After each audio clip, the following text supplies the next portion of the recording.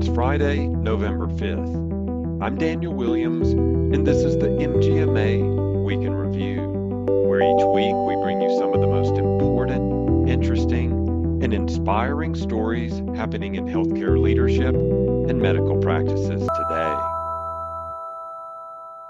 This week we begin with some staffing news. In the most recent MGMA Stat Poll, we asked healthcare leaders, what is your organization's top improvement priority? The majority said operations and HR. As we dug a little bit deeper, we got some more open-ended answers from respondents. One practice leader said, recruiting is the number one issue for our clinic.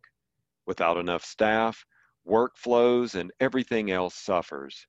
We're unable to give the time to projects and day-to-day tasks when we have lost 20% of our pre-COVID staff. Another practice leader said, recruiting folks to join our team is a top priority. Otherwise, we won't have the manpower needed to appropriately care for our patients without delay.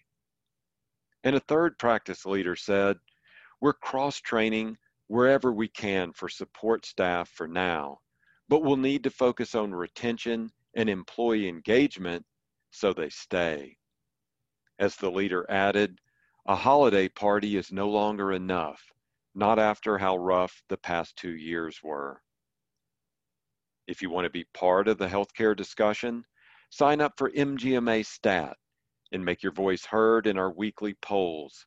Sign up by texting STAT to 33550, or you can visit mgma.com/stat. Our next article looks at some regulatory news. On Thursday, November 4th, the Biden administration released 2 rules pertaining to COVID-19 vaccine mandates. Both rules will require applicable employers and healthcare facilities to fully meet vaccination requirements by January 4th, 2022. MGMA is currently analyzing these regulations and will inform members of information pertinent to medical groups upon further review.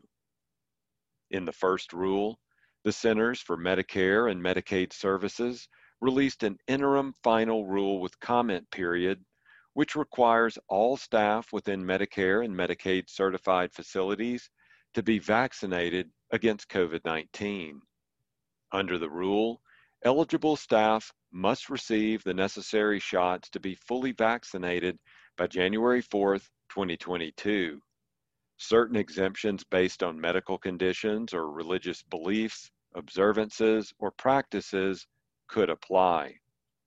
This regulation will not apply to physicians' offices because they're not subject to CMS health and safety regulations.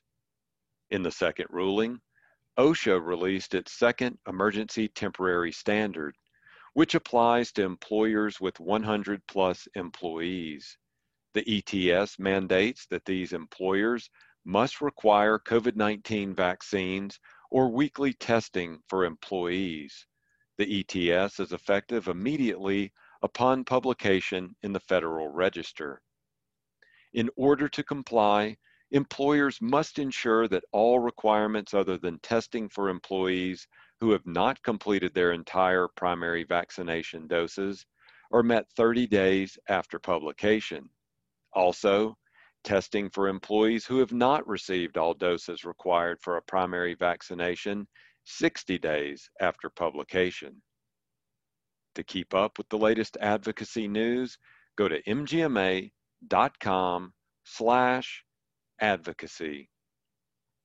I'll leave you this week with an article on leadership management.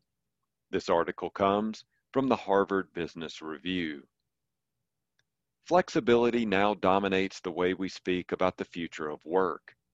And while a new hybrid working survey shows that employees do indeed want flexibility, it also shows that this flexibility is conditional upon their autonomy to exercise it whichever way is best for them. Autonomy is a key driver of human motivation, performance, and fulfillment. In the context of hybrid working, it's also directly correlated to the amount of flexibility a given employee has access to in their work arrangement. By turning the dial on autonomy up or down, employee flexibility increases or decreases respectively. For organizations looking to remain competitive in the hybrid future, enabling and empowering employee autonomy will be the single most important enabler of flexibility. By ditching policies for principles, investing in competence and relatedness, in giving employees the tools they need to do their job well, regardless of location, leaders can create a culture of autonomy and flexibility to the benefit of the organization, the teams, and individual employees. To keep up with the latest industry news, subscribe to the MGMA Insights newsletter at mgma.com/Insights newsletter. If you have a healthcare story you want to share with us, email us at podcast@mgma.com. This has been the MGMA Week in Review. I'm Daniel Williams. Thanks, and have a great weekend.